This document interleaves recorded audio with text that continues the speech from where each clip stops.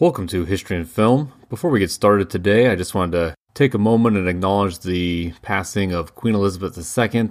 We've talked a lot about the royal family on this podcast, and in a lot of ways, the history of the royal family inspired this podcast in the first place. So it is definitely the end of an era, and we're both curious to see what's next and thinking about all those involved. But on with today's show.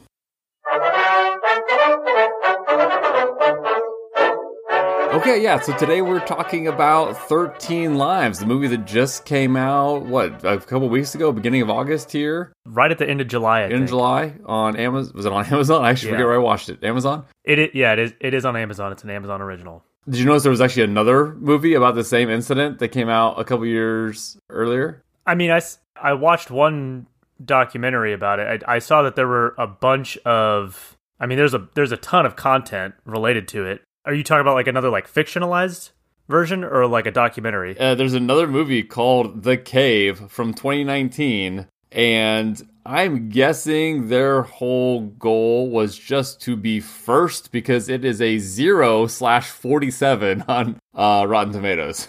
Oof. Yeah, so I'm guessing they're like, quick, we must make a movie about this.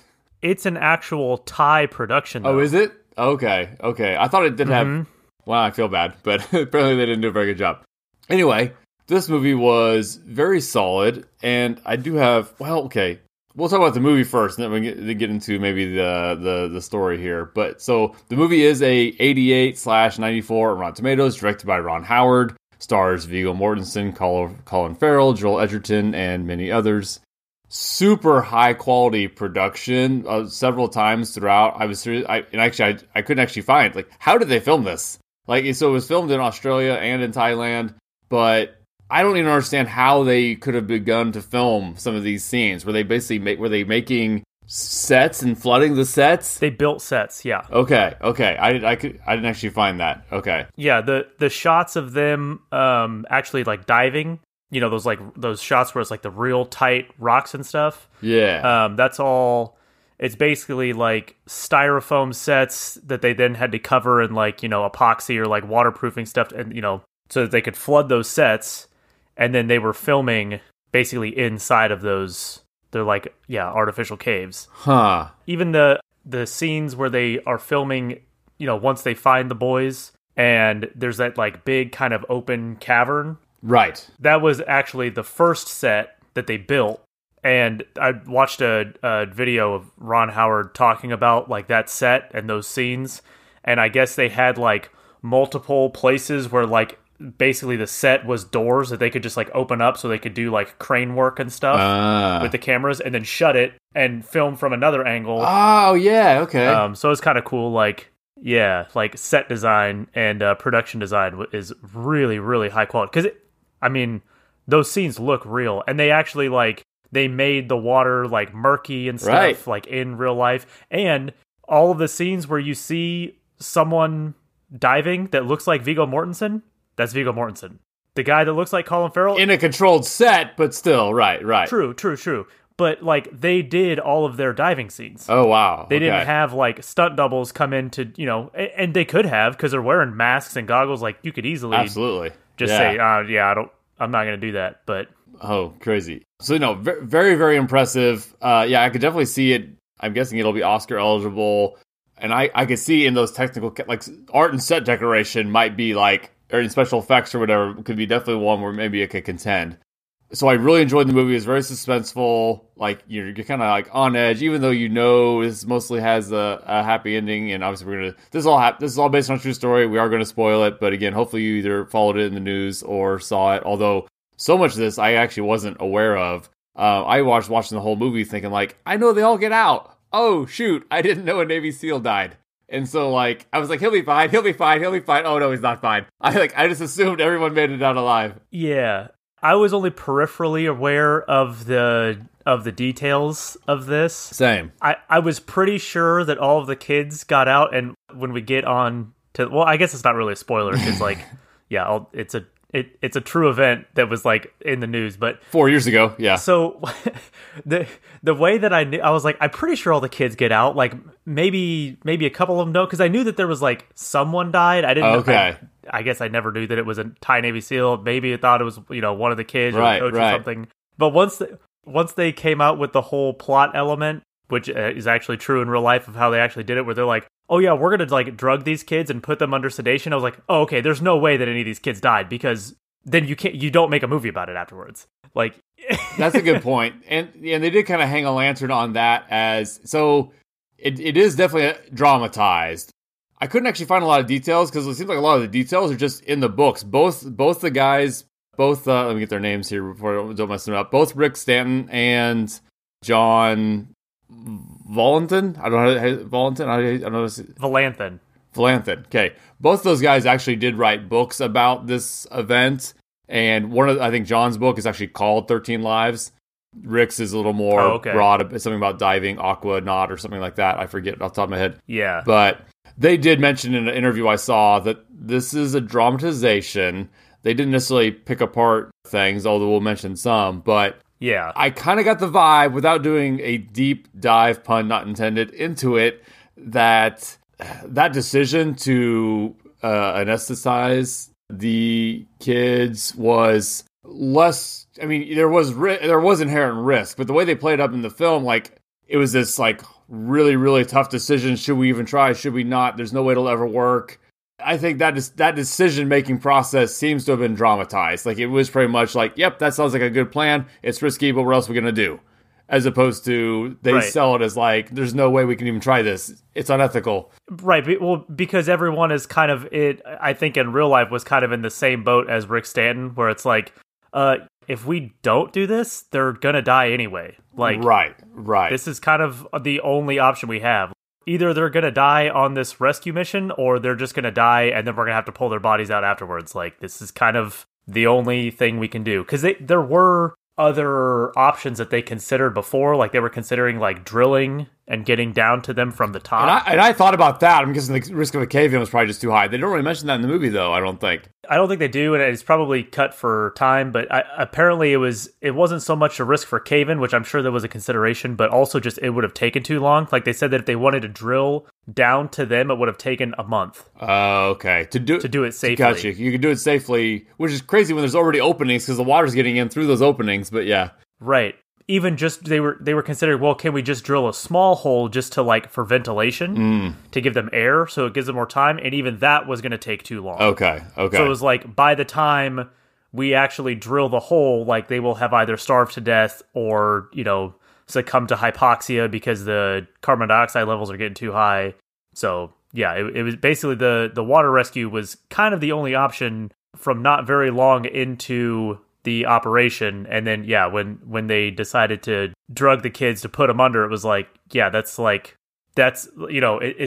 two follows one. It's like the only thing we're going to be able to do to get them out, because they can't swim. Like, most of those kids couldn't even swim. And even if they could, it was going to be far too dangerous because of the rushing currents. You would just basically bash your skull up against thing, or you drown. And just like we see in the movie, like, they take the Thai guy. Oh, right. The worker that they're trying to dive out, and that's only like, it was like a couple hundred meters or something, and he was an adult and freaked out. Right. Which they obviously put in there. I don't know if that actually happened. They basically put that in there to show you how dire the need was to sedate the kids. Yeah. True. Yeah. I don't know if that was necessarily a true event, but yeah, you're right. It does go to show that, like, when people get underwater, they do weird stuff. Because it's your instinct. Your instinct is to go up. I must go up. I must survive. I must go up. And you start going crazy to do that. Yeah. Right. There's I know, like, for, like, rescue divers, one of the things that you have to do as part of your training is, like, rescue someone who is actively fighting you, who is, like, actively trying, and they'll, like, pull on the hoses and on the mask, and, pull your breather out, you pull your mask off, and, like, because people, when they get in life or death situations like that, like, your fight or flight kicks in, and for some people it's just, I'm just going to fight. I'm going to fight you, I'm going to fight the water. Right. And, literally, like, they're not even thinking about it. No, right. They're not stupid. It's an instinct thing. Right. Right. Yeah. And let's rewind a second here. So the boys sorry. So the boys got trapped in a cave. So if you have no idea what we're talking about, hopefully you've seen the movie or following the show, but this is not to be confused with the miners. Was that in Chile? The miners a few years before that were trapped. So this was a youth soccer team in Thailand who, pretty much as we see in the film, they got out of soccer practice. There was a birthday party that night, and basically between soccer practice and the birthday party, they went to go explore a cave that they had explored a million times before, and it was just kind of it's a normal, almost like state park kind of thing. It's a popular spot. Like, if you go there, there's like, you know, signs and stuff out front, and there's like a parking lot. Like, it's a place that people go, like, into this cave, you know, looking around. They just went really far in, and also it started raining really heavily. Right. And in the movie, they basically play it like, okay, the monsoon season came 6 weeks earlier than usual, and so that's why they weren't dumb to be in there. And that seems to be close. Like, it was an unexpected kind of early thing. I didn't find the 6 week thing necessarily online, but this cave, as they say in the film, it does flood every year. There's signs posted when you shouldn't go in. So it's either possible that they I don't know if there were signs up in this particular instance, but anyway, they weren't considered dumb for going in, but it is a dangerous cave at times. It's just poor assessment, whether it was early monsoon season or just they didn't realize it was going to rain that day. But flooding is always a risk. They thought they were okay. They'd been in a bunch before. They'd actually been in far deeper before. I saw somewhere that said they had gone even like 8 kilometers deep before in these caves, and they were only trapped about 2 kilometers in, I think. Yeah, prior to this incident, Rick Stanton and John Valanthan, I mean, they had dived together before for years and years, but they also both set world records together. Mm-hmm. So they set a world record in 2004 for the greatest depth achieved in a British cave. And then they also set a record in 2010 for the longest cave penetration dive. And it was 8,800 meters. So almost 9,000 meters into a cave system in Spain. Oh, wow.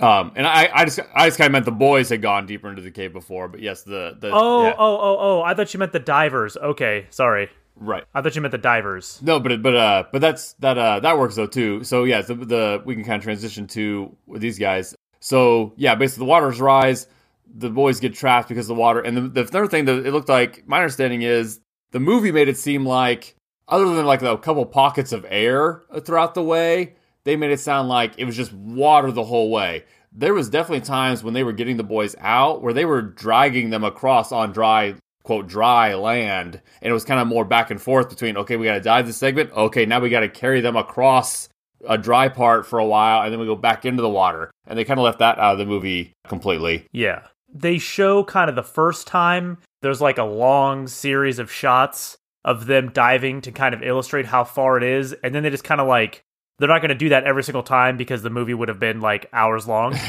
But they do a good job. I like that they put the little schematic up of the cave to show where everyone is. That helps huge with, you know, mentally where everyone's at. And then also they put on their like, oh, this is 8 hours in. Like it shows like distance, like they're however many thousand meters, and then it says like, oh yeah, but like when you see them surface and like they come up and see the boys, that was like 8.5 hours of diving. Right. Now, there's another dramatization thing, though, because in the interview I saw these guys, some British TV show these guys were in after their books were coming out, and Rick said twice, just kind of casually mentioned, well, yeah, and it was 2.5 hours, you know, to get them out. It was a 2.5 hour swim to get them out. I'm like, wait a second. The movie makes it. The movie makes it like twice that, and that's one way. So it's they definitely extended that. Rick himself said it was 2.5 hours. Which, not that that's short, but I was making notes like, oh my gosh, like they would have to bring, if this is like an all-day trip for them, they got to bring food, and where they're using the restroom and all those kinds of things they left out of the movie. It's like, well, yeah, because they probably did have some of that, but at the same time, you don't necessarily need to bring food if you know you're going to be in and out in 5 hours or whatever. And if you think that 2.5 hours out, it's probably a lot slower because you get in quicker, and it was never quick because of the visibility and the tight turns and stuff, but yeah, anyway, it could be a round trip of less than 5 hours, where I was thinking they were going like 13-hour round trips to get these boys in and out. I'm like, this is crazy. Which the movie almost kind of like didn't sell, other than it kept saying these times. It almost didn't seem to fit with what we're saying. And maybe that's why, because it didn't quite take as long each way as they made it seem. Which, I wonder why that choice was made. Like, why? I agree. Because 2.5 hours, that's impressive anyway. Like, 2.5 hours as a like that just spending 2.5 hours in a wetsuit sounds miserable. So why do you have to say that it was 8.5 hours one way? And then it's like, okay, so like they didn't do anything else. They just like, they wake up, get in the water, dive there, dive back, and then immediately have to like get out of the water and go to sleep for the next day. Like that doesn't, it doesn't, the math doesn't math. And also the real amount of time is already impressive. I wonder why they felt the need to put that in there. Yeah. There was the third one I was thinking of too. I was saying there was a few areas they had ramped up the tension, and I can't remember the third one. I mean, the rain was real. I mean, that was the thing. I didn't see, did you see anything about them actually diverting the rainwater from the top? I actually didn't find that. Yes. Oh, okay. Yeah. No, they did. The engineer, like that we see in the movie, is a real person. Oh, okay. I watched a documentary thing where they were interviewing him about the water engineering that he was doing. They were diverting a ton of water away from... I guess they even say that in the closing credits, don't they? How much water was diverted. So that'd be a weird thing to make up. Yeah. I don't remember how much it is. I know on the Wikipedia page it said at it's like peak, millions of gallons. Yeah, at the peak it was 420,000 gallons an hour.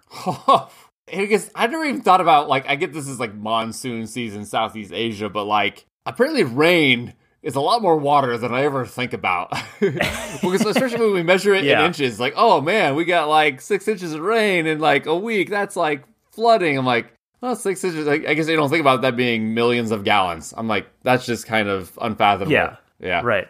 Yeah. And there also, so something that I saw in the movie that I thought, oh, okay, that made, this is probably like one of those things that they kind of like overhype or dramatize. When they run out of pipes or whatever, and then they just start using bamboo and start lashing it together with vines.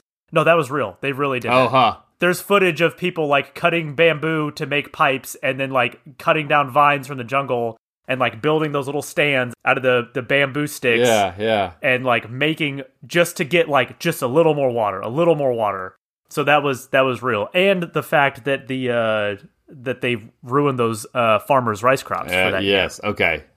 That was all real too. Yep. And again, that makes sense. If you're gonna in a movie that's very closely based on a true story, anything you're going to include in the post or pre-movie text on screen, it's kind of crappy if you're making that stuff up. The audience kind of trusts that even though this is a movie, it's a fictionalization, a dramatization. We kind of trust that you're not lying on those things or tweaking those things. Some movies do, though. Some movies do. I was going to say, not in this movie, at least that I know of, but like there are movies where that happens. Yes, there are. And I think we've even talked about some, I just can't remember off the top of my head. Yeah. They were talking about when they were diverting all the water away, and it was millions of gallons of water, but there's still millions of gallons of water going into the cave system, too. Right. So they were talking about, it was basically like, trying to siphon water out of a bathtub while you have the faucet running. Like... Yeah. The bathtub is still going to fill up. Right. You're helping, but... Yeah, you have a couple straws coming out. Like, it's not going to fill up as fast, but, like, the water is still going to fill up. Right. And also, that's one thing, too, I saw was... I didn't say how big they called it a shelf where the boys were... Because it's not really an island, but, like, this area that the boys were up on to stay out of the water that they actually even had to, like... They were moving rocks around. Like, they were actually, like... trying to make that area bigger and more secure by moving rocks to help build it up, which they kind of didn't really focus on that. Or because honestly, the movie doesn't really focus on them. It kind of does focus on the British guys that come in as the experts, as they're kind of the main characters. But also the movie almost doesn't really have a main character in a way that I actually kind of don't like, but I'll talk about that here later. So basically what they show in the film, and this seems to be accurate, there's a British guy who was living in this part of Thailand. And so when this happens, he immediately says, oh, hey, I know these guys that are experts in this. And the Thai Navy SEALs, you can see in the film, it kind of makes sense. Again, I didn't see this in real life, but they're a little bit like, well, I mean, I think we got this. We don't need some civilians wherever they're from to come in. But they kind of then make up the very interesting point that like, no, this is very, very, very specific. You guys train in open water, and there's only a few of us in the world that are just basically, we nerd out on diving in flooded caves. Like, that's our thing. Right. And there's a handful of us, and we've done it. They'd already done rescue missions or recovery missions. This was actually one of their most successful one. They've saved people before. Others were just straight up body retrieval. where, hey, someone got stuck and drowned, can you go get their body? And and Rick and John were the kind of guys that would go and do that. And we see that in the film where they're expecting, and Rick is so kind of detached, but it makes sense if you think that he flew all the way from Great Britain to Thailand, and in his mind, his job is to go retrieve the bodies of these 13 people. Like, that's what he's going to be doing. Yeah. That's what he signed up for, is to go get their bodies for their families. In that video that I was talking about where they were talking to Ron Howard, he said that in that scene, when they first find them, where John Volanth, Colin Farrell's character, is like super excited that they're all alive, and Viggo Mortensen almost seems not disappointed, but he's a lot more kind of reserved. Yeah. That is true to life of the way that they both felt. Apparently John Volanth, when they found him, was like immediately optimistic, like, oh, okay, they're alive, we can rescue them. And Viggo Mortensen was like, oh shit, we're gonna have to watch them die now. Yeah, we're gonna have to watch them die either in a botched rescue or watch them die slowly. And he said it was like seeing ghosts, right? Or also like getting punched in the stomach, right? Yeah, it's only a matter of time. Yeah, there's just nothing you can do. It's like, oh crap, they're not dead yet. Like, right? Not disappointed, but like heartbroken. Yeah, because he saw, and that'd be all right. So that was, and that was something else that was kind of interesting in the movie, was then after they find them, he's like, well, now everyone knows that they're alive, and now if we don't rescue them, this whole thing is going to be considered a failure. Like, we found them, we didn't even know if we were going to find them. Right. At all. Right. And now that we did, and that's considered, that's like it's like the new start of your mission. Whereas before, that would have been like the end. Like, oh, you find all the dead bodies, you bring them out, and it's like, oh man, that's a bummer. But now it's like, oh, we found them, they're alive, and now if they die, now you suck at your job. Now you failed, right. You basically, you became a lose-lose situation in their minds anyway. And then that's why they actually didn't want everyone to know they were alive. They basically, he was going to show the rescue workers, I think, the film, and then immediately just everyone knows. And they're like, ugh, now it's like, definitely a crazy situation. The one other thing I was going to say too about Rick and John, they'd also both have, they didn't detail it in the film, and I couldn't find specifics either, but of course the specifics would probably be well beyond my ability to understand, but they've both specially made their own equipment for like cave diving and stuff too. So like there's specially things they've developed over the years to make their own kind of gear for these situations. Yeah, I guess Rick Stanton has like invented like certain cave diving specific gear. Yeah. Including a way to hold your rebreather like at your side, like kind of on your hips rather than on your back. Okay. Like you would think of like a normal typical scuba diver. Right. Just because it makes you flatter so you can go between tighter gaps. So yeah, and that's the kind of stuff that they're talking about when they talk about like when they're talking to the Thai Navy SEALs, like this is a completely different type of diving. Like it's a completely different skill set to just, to diving from, the open water up onto a beach. Yeah. So here's where I'm going to step in real quick and say, while this is a very high quality production, and I don't necessarily have a lot of nitpicks about this film, I actually don't think it's a very good movie, just from the sense of storytelling. I mean, this is an amazing true story that absolutely needs to be told, and they told it very well, but they didn't necessarily make a good narrative film out of it, if that makes sense. This feels more just like a technical dramatization, almost like a documentary reenactment, as opposed to, we actually don't get to know anybody. Like, there's no, even though you tear up at times, there's still not enough heart into it, and I wish they'd actually maybe narrowed in their scope. You could have gone more into the background of how John and Rick actually got these skills, flashbacks to past things they've done that didn't work, and then how this does, and got more into the characterization of this and their backstories, as opposed to everyone is fairly two-dimensional in my mind. And again, I'm not saying I dislike the film, but I'm just saying I don't consider it a great movie because of those limitations. I guess the only counterpoint to that I would have is that I don't think that was the point. Like, I don't think that was their goal. And I guess, are you saying that you wish it was their goal? I think, yeah, that's probably a good way to say it. That's probably fair. Okay. Because I think what they were going for was almost a documentary feel. Right. There's no score. Right. There's like a ton of like most of the shots are like handheld shots. It is shot very much like in a documentary style. And I think it was mostly just to like give the facts of the rescue with like a little extra emotion added in, more than it was to actually like tell a dramatic story. Because like you said, there is no main character in this movie. Like, I mean, I guess you could say that Rick and John are the main characters, but also not really.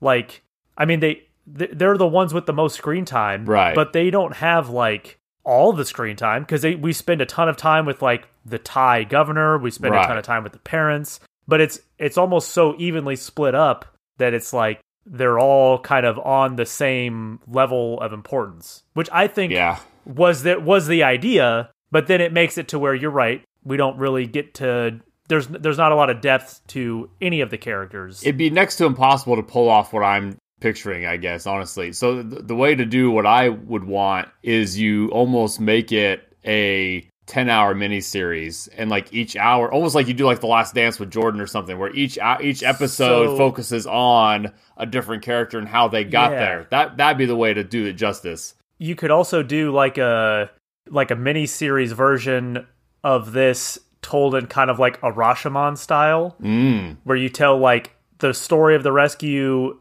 and you know, because as we've seen with like Game of Thrones and Stranger Things, like you could make a TV show that has a 2-hour episode in it now.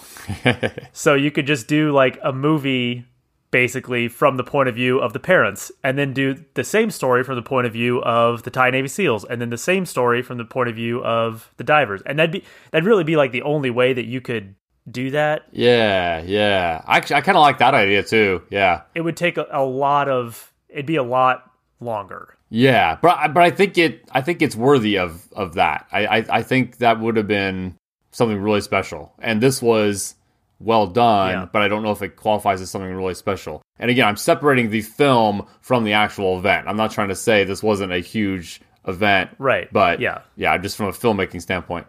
There's one other little note here too. So in the film, they're kind of debating who needs to go first. They're trying to, assess the health needs of everyone and try to prioritize, and they try to get the little kid out first, but they don't have a mask that fits him. And they're kind of a little bit of debate on which order to send the boys out in. So did you see the true story of how they decided to send them out? So I saw that there was like a couple of different considerations that they made. One was like they were going to get the youngest out first, or but it ultimately wasn't. They let the boys decide. Yeah, so basically they kind of just said, we're all healthy. Like there is no sickest and healthiest here. Like we're all fine. I mean, they're hungry, but like they were all in good health. And they didn't realize there's like an entire media circus in the whole world watching outside. So they basically just said like, oh, well, so-and-so lives farther away, so let's let him go first because he has more distance to ride home on his bike when we get out. Oh. They straight up went by order of who lived farthest away, because they just, in their minds, they were going to get out of the cave and then bicycle home. That's funny. It just having no idea what was happening outside of the cave. That's so funny to think of. Yeah, because you don't, and that probably wasn't even like, because I could see how that sounds almost unbelievable. Like, how did they not know? But when everyone, like, the only contact they have with the outside world is these divers and like the the cave divers and like the Thai Navy SEALs, and the only thing that they're worried about when they come into the cave is like giving them medical attention, giving them food, giving them water, making sure that their injuries aren't getting infected. It's like they're not like, oh hey, so you were on CNN last night, right. Isn't that crazy? Like we showed your video to the whole world. It's, that's like so far from their minds that it's totally believable when you think about it that they just wouldn't have any clue how big of a deal it is that they're getting rescued. And I did think it was appropriate to not bring up Elon Musk at all in the film, because obviously when this was going on, he felt the need to chime in. And basically he did send some like SpaceX engineers to kind of just help out and help with the brainstorming ideas. His ideas, a couple ideas that the Musk crew had, don't sound too crazy on the surface, but he obviously didn't have enough information, so they weren't actually realistic. But a couple ideas were, one was, again, basically develop some kind of mini submarine, almost probably like coffin sized, unfortunately. Exactly. Yeah. Yeah.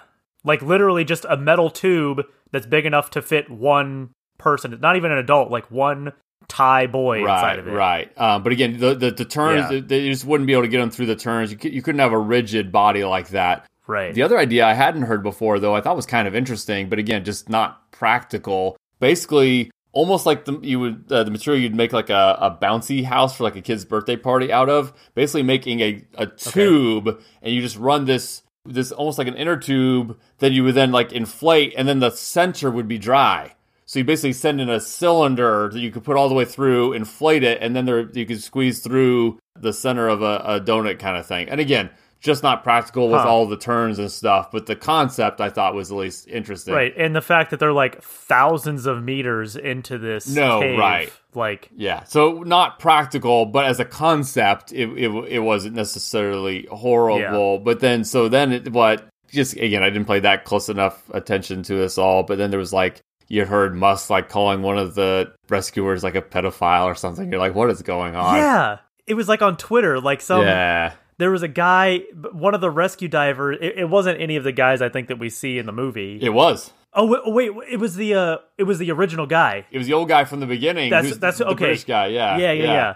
The original guy. Like he had like Twitter beef with Elon Musk, and I think this was while the rescue was happening. Yeah. And he's said something about like they weren't going to use the submarine, or said something about the submarine, and Elon Musk said called him made a tweet referring to him as a pedo.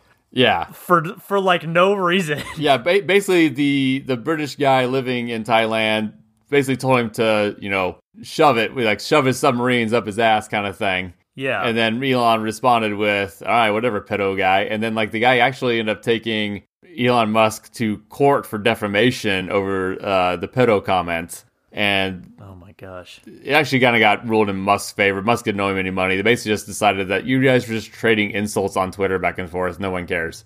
Like, so ultimately Musk didn't have to pay out for defamation. But anyway, just a mess. That story right there is the most 21st century thing ever. It's like the most last 5 years thing ever.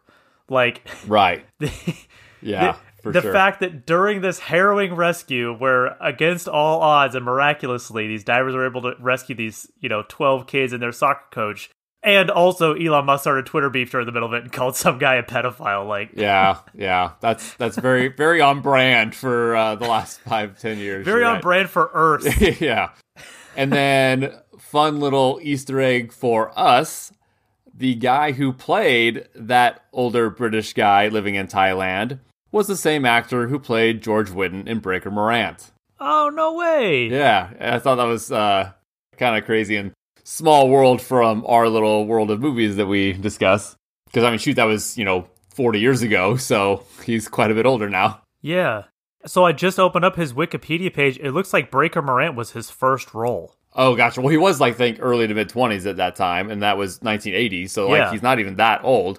He's probably not 70 yet. Huh. So they mentioned in the film that the coach had them meditate to kind of help them relax and not panic, and that sounds accurate. Oh yeah, the coach had actually had a background in, like he maybe even used to be like a Buddhist priest or something. I don't know. I apologize if I have the terms wrong, but I think he did have some religious training with the meditation and stuff.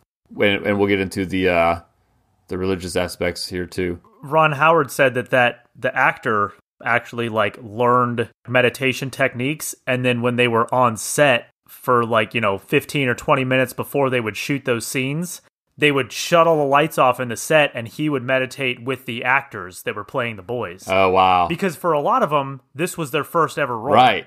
They had never been on a movie set before. Right, maybe non-professional actors, yeah. Right, yeah. So that, he was like using those same techniques to keep the actors calm. That's cool. When they were like, okay, we're going to fill this setup with water and shut all the lights off. And, and they're little kids. Right. Also, apparently when they showed the shot in the movie where the kid like lifts his shirt up and he says, I'm hungry, and he's like super emaciated, I was like, man, is that kid just that skinny? Probably. Like how is that?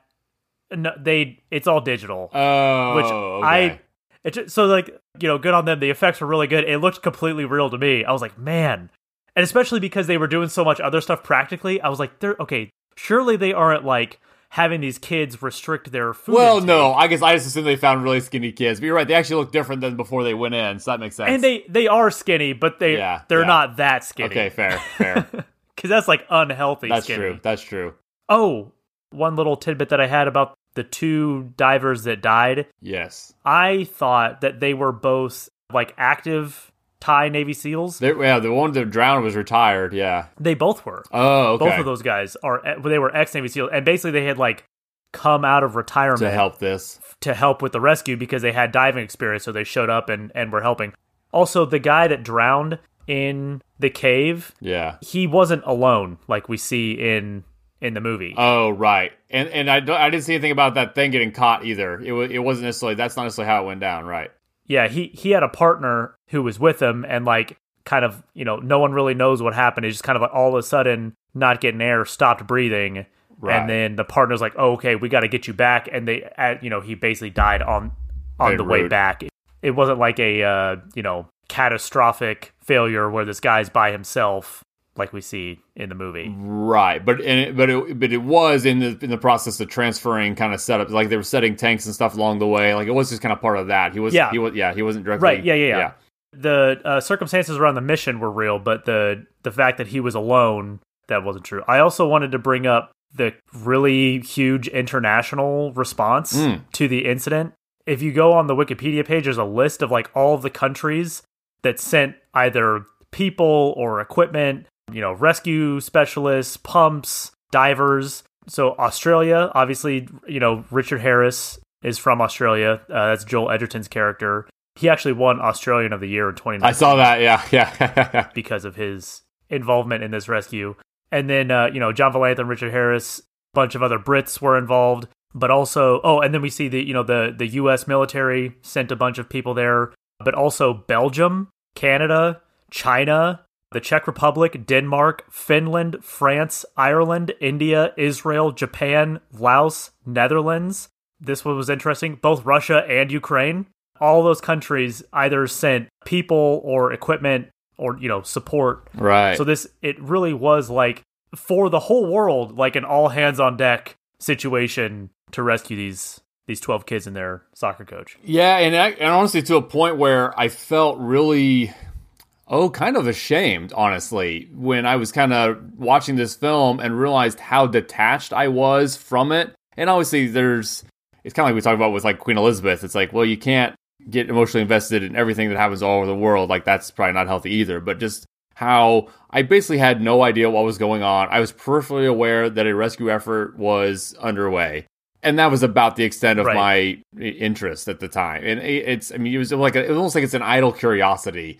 And when you see it then up close through the lens of a movie, you kind of feel ashamed that you weren't more invested, especially when it is this worldwide thing. Not that I didn't care, but like I just wasn't paying attention. And again, I kind of felt bad when I was watching the movie. Yeah, even to the point where when I first started watching the movie, I was like, did all these kids make it out? Right. Like, I honestly don't remember. Right. Like, did any of these divers not make it out? Right. I honestly have no idea. And I had no idea how the solution, when they were trying to figure out the solution, I was like, man, what did they figure out? Like, I know they figured out something because they get out, but I have no idea. I had no idea how they got them out. Yeah, I was like, because I did not hear about this movie at all. Like, it flew completely under my radar until literally my wife and I were like, turn on the TV, just to see, like, let's pick a movie to watch. And, we have the Fire TV. So it's like, Amazon, this new movie, 13 Lives just came out. I was like, that looks like Viggo Mortensen and Colin Farrell. I wonder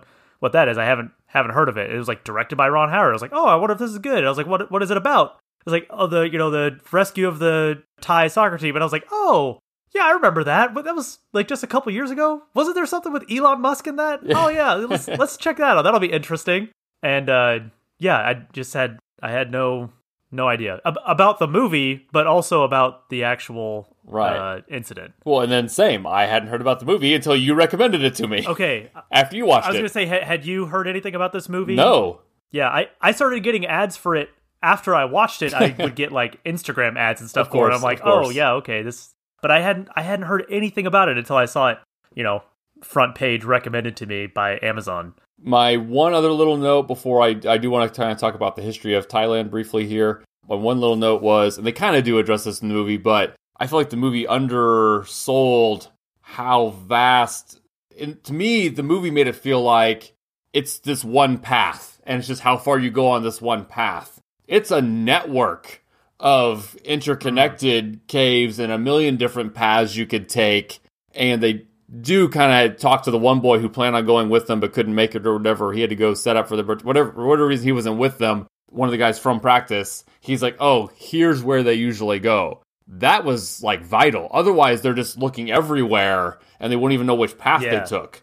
So I think the movie kind of undersold that. And that's, if you're going to heighten up tension, you can almost kind of heighten that up too, where it's like, how are we ever possibly going to know which direction they went? Yeah. And they use that to ratchet up the tension at the end of the movie during the rescue, because there's that one diver who's carrying a kid. Oh, yeah. And the current pulls him away from the line. He lets go of it, and it, like, snaps away from him, and he can't find it. And then he, like, pops up, and he's like, I have no idea where I am. Right. And he's kind of freaking out until the next diver shows up and says, oh, you're here. You just need to go this way. And he's like, oh, okay.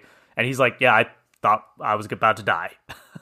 Right, and I was confused by his fear because I thought the movie undersold how confusing of a network it was. Yeah. I was like, where else are you going to go?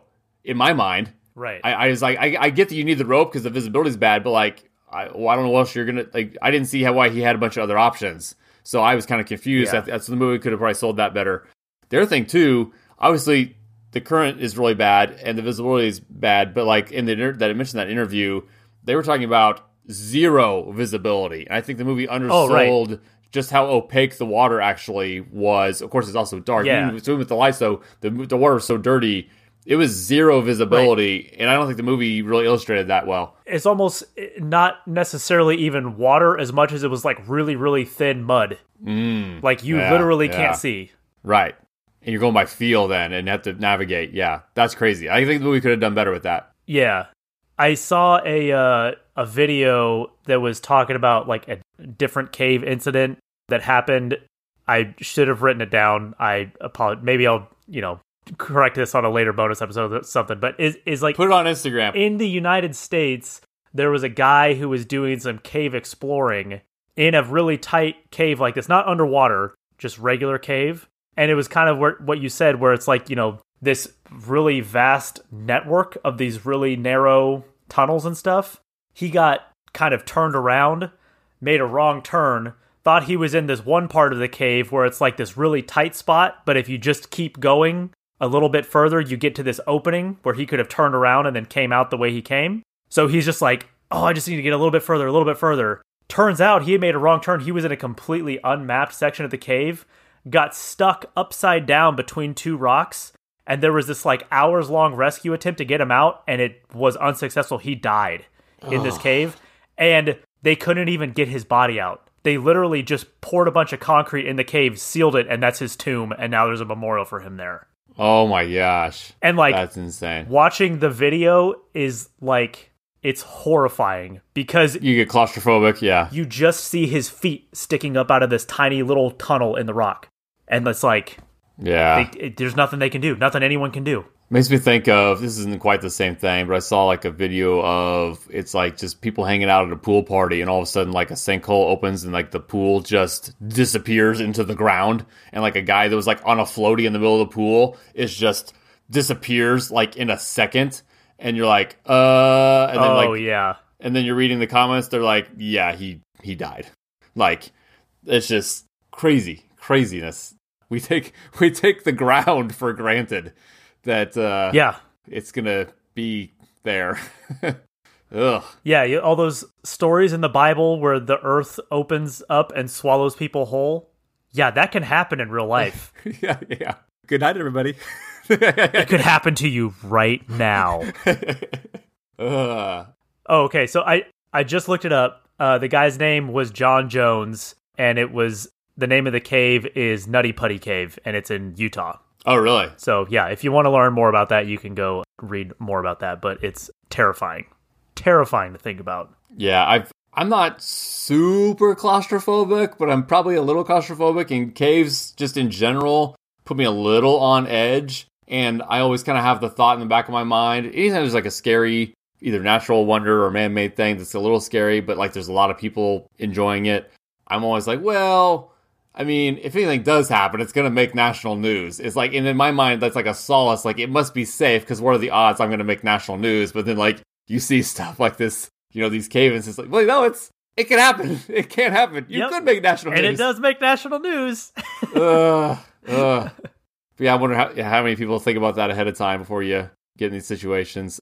Okay, so I'll kind of end here with just kind of a rundown of the history of Thailand. Usually I like to do that first as kind of an introduction to the world of the movie. But here, this is such kind of this incident doesn't have anything to do with any political or historical context necessarily, other than these caves exist in Thailand. Right. And so there wasn't really anything relevant about the history of Thailand. Specifically in northern Thailand, which apparently is culturally and like linguistically different from what you think about like in Bangkok or something. And I actually saw a comment on a YouTube video. Someone from Thailand was like, this movie does such a great job of, having all the actors like speak in this northern dialect. Oh, okay. And, having like all of the Thai cultural stuff that they show in the movie, because there is actually a lot, is all apparently very accurate and very faithful to how people actually live and cook and act and their religious practices and stuff in this northern part of Thailand.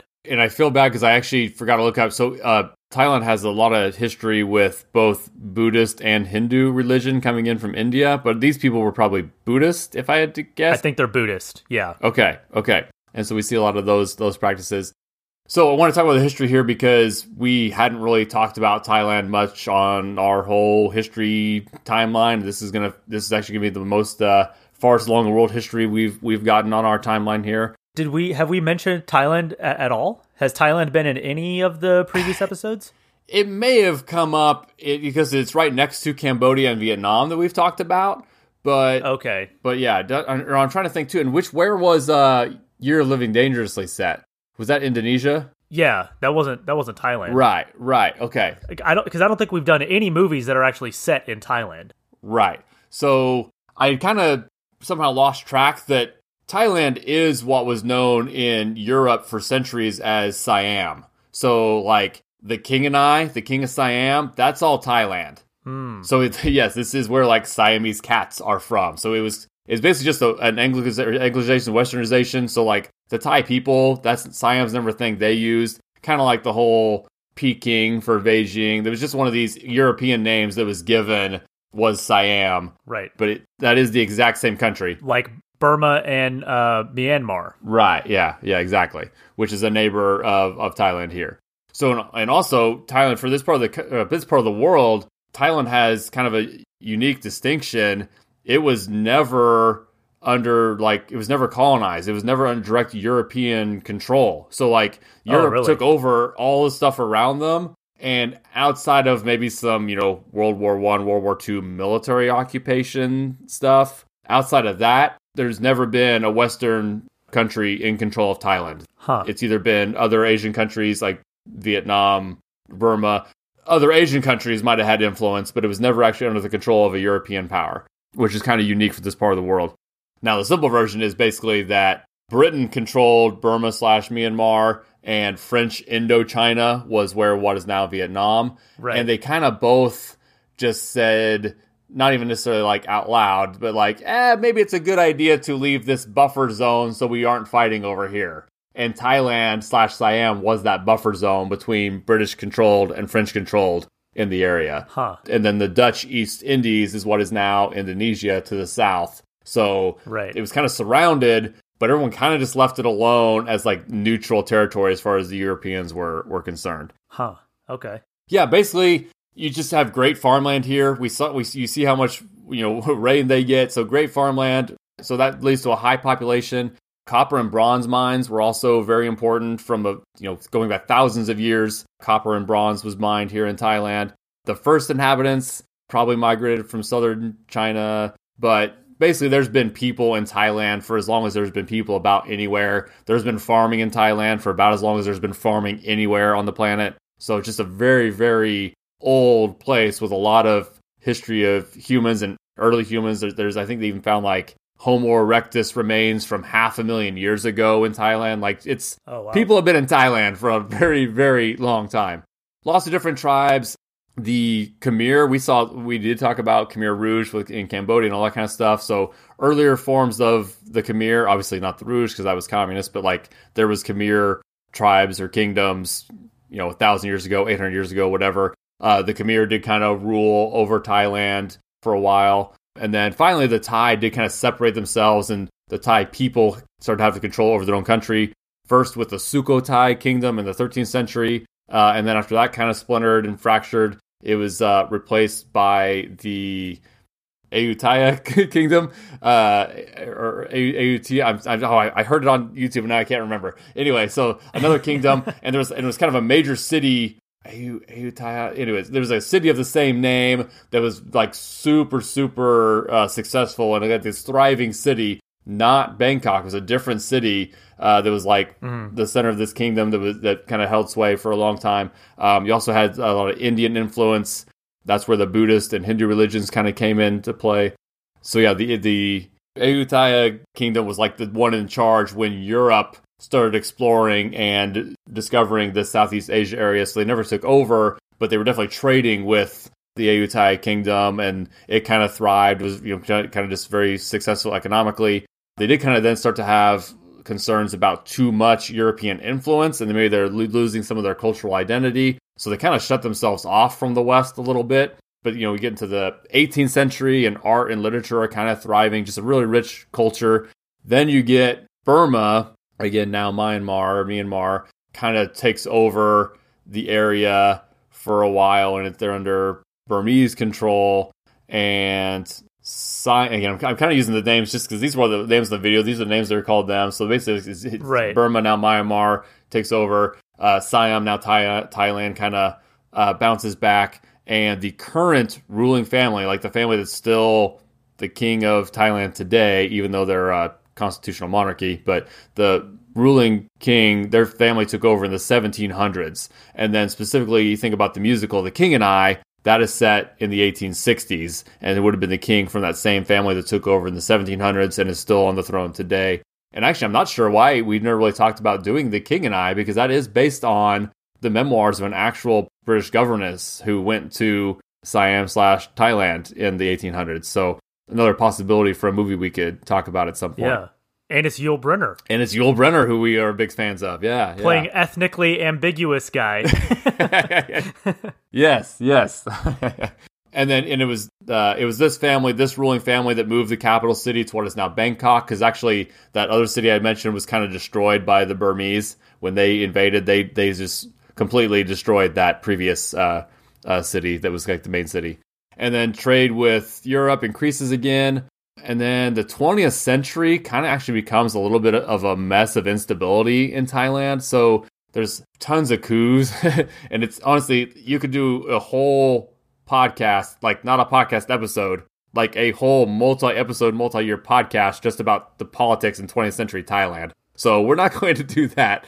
But weren't there just a bunch of like riots or like demonstrations and stuff like within the last couple of years, right? And yeah, it's still kind of ongoing. So yes, so it kind of starts. There was a coup that kind of forces the absolute monarchy to become a constitutional monarchy. Then during World War II, they end up on Japan's side. And it doesn't sound like they're huge fans of Japan, but it's almost just like, yeah, fine, we got to pick a side. We'll pick Japan.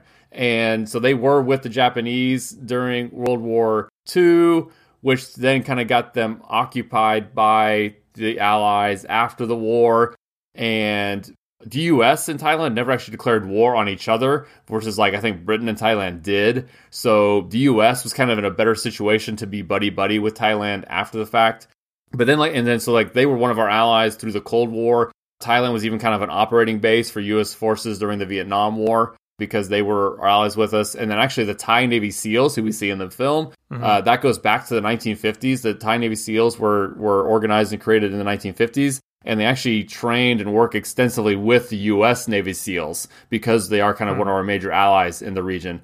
But, so even though this was set up as a constitutional monarchy, there's lots of coups and like the military kind of basically would take over for a stretch at a time, and then like democracy would win out and like the prime minister would actually have the control again. So the monarchy's still kind of in the background. It's kind of toggling back and forth between constitutional monarchy with a prime minister, or the military's in charge, kind of like military coup stuff, or it's like everything's still there. Like the prime minister doesn't go away, but the military's calling the shots, and then the military doesn't go away, but the prime minister's calling the shots. And like that's kind of toggled back and forth from like the 40s to the present, where it's technically a democracy, but maybe the votes don't count because the military is just going to call the shots anyway. And just as of like 2019, it's a little bit more back in the prime minister's hands, but it's a country that has a lot of corruption still, and things are maybe just like a little shady with, you know, the people calling the shots behind the scenes, and the elections are maybe sometimes getting called out for election fraud, and it's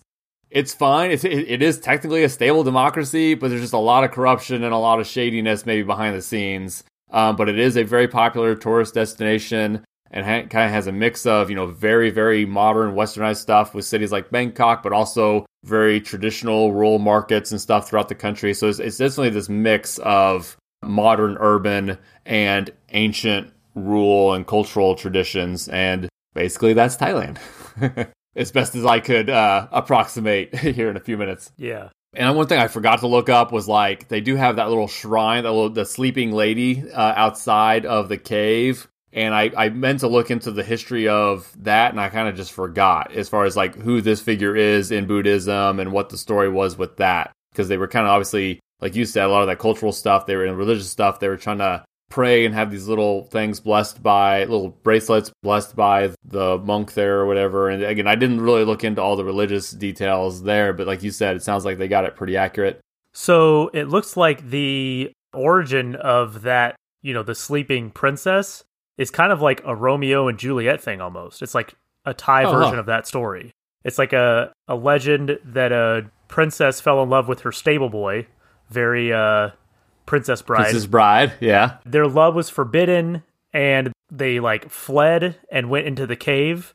The boy went out to look for food and was caught by the king, the princess's father, and was killed. And she, in her, you know, grief, depression, and sadness, kills herself. And the blood is now the water that's in the cave. Oh wow! So she's not sleeping; she's dead. So, and it's all because the mountain range, which there is a shot in the movie that shows it, but the mountain range, when looked at from a certain angle, looks like a woman lying down on her back. Okay. Oh, this did look like a beautiful country, by the way, too. Like, I mean, the rain would kind of be miserable if you're there during monsoon season. It just doesn't stop, but like, it's a beautiful country. Yeah. The name of the mountain range, this is probably not a correct pronunciation, but Doi Nang Non is the name of the mountain range, Mountain of the Sleeping Lady. Nice. Okay, now say the name of the cave. Tom Luang, which is actually, so that means Great Cave.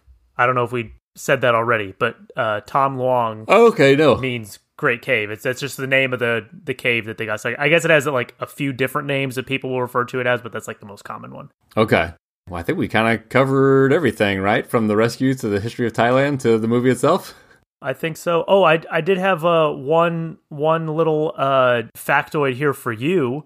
John Valanthan, Colin Farrell's character, is an ultra marathon runner, like as a hobby. Oh, yeah, okay. And in order to kind of get in his headspace, or, you know, to help him connect with the character, Colin Farrell actually trained for a marathon and ran a marathon while they were shooting this movie. Okay, he said something about that during the interview I saw. He mentioned Colin having ran a marathon, and I kind of lost track of what he was talking about. Okay. Yeah. In the video with Ron Howard, he was talking about how he wasn't really stoked on the idea because, like, they were in the middle of shooting all these like really physically intensive like underwater scenes and stuff where they're having, you know, actually they were doing all their diving work. Right. And Colin Farrell told Ron Howard like, "Hey, I'm running this marathon this weekend." And he was like, "Okay, but like, I'm not going to tell you can't, but just know that still got to come in on Monday and like you got to do all the work." And